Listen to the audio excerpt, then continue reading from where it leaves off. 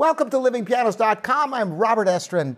And you know, there are actually three identifiable different ways to practice the piano, depending on what you're doing.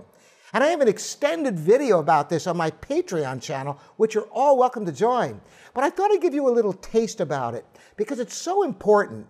Because knowing what you're trying to achieve is a prerequisite of getting anything accomplished when you sit down to practice.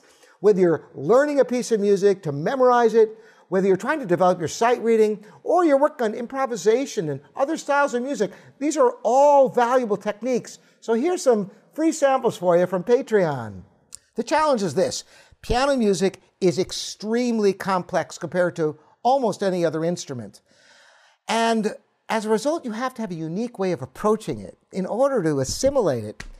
If I were to read off, let's say, 20 digits, 5, 7, 9, 4, 3, 2, 4, 6, 8, I mean, on and on. I don't have a particular random group of numbers at my disposal right now. But if I were to do that for you, and let's say I gave you those 20 digits, and maybe you catch the first 3 or 4, and let's say I do those 20 digits for you over and over and over and over and over for you. Chances are, even after a long time, you still wouldn't have those 20 digits memorized. But if I were to give you 3 digits, 3, 5, 7, boom, you can memorize that. 4, 6, 1, 4, 6, 1, you can do that. I said put them together, 3, 5, 7, 4, 6, 1. Then I add another 3 digits.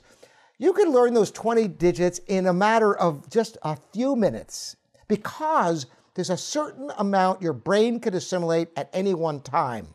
And that is the secret of being able to memorize anything, much less piano music. Now, if you absolutely need a glance for a big leap, never do this. Never look down like that because it takes too long. Instead, just your eyes. That's it. Your eyes are quick. And trust your feel and trust your ears when you're sight reading more than trying to look.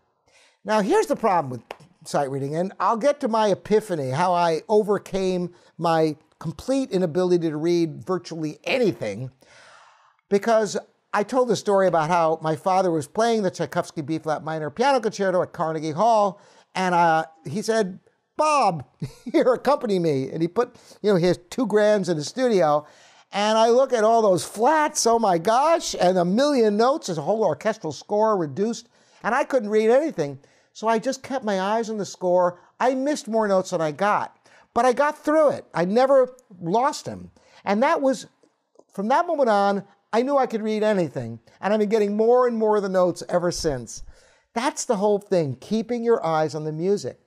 And virtually the only way to have the discipline to do that I have discovered is playing with other musicians.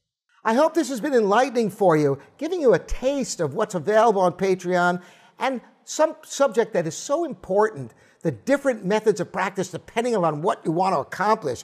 Boy, there's a really important thing that I wish all teachers would show their students. So I hope you enjoyed it. Again, I'm Robert Estrin here at livingpianos.com, your online piano resource, and you're welcome to subscribe and ring the bell. And for those of you who are subscribers, thank you. That's why I keep bringing these to you. See you next time.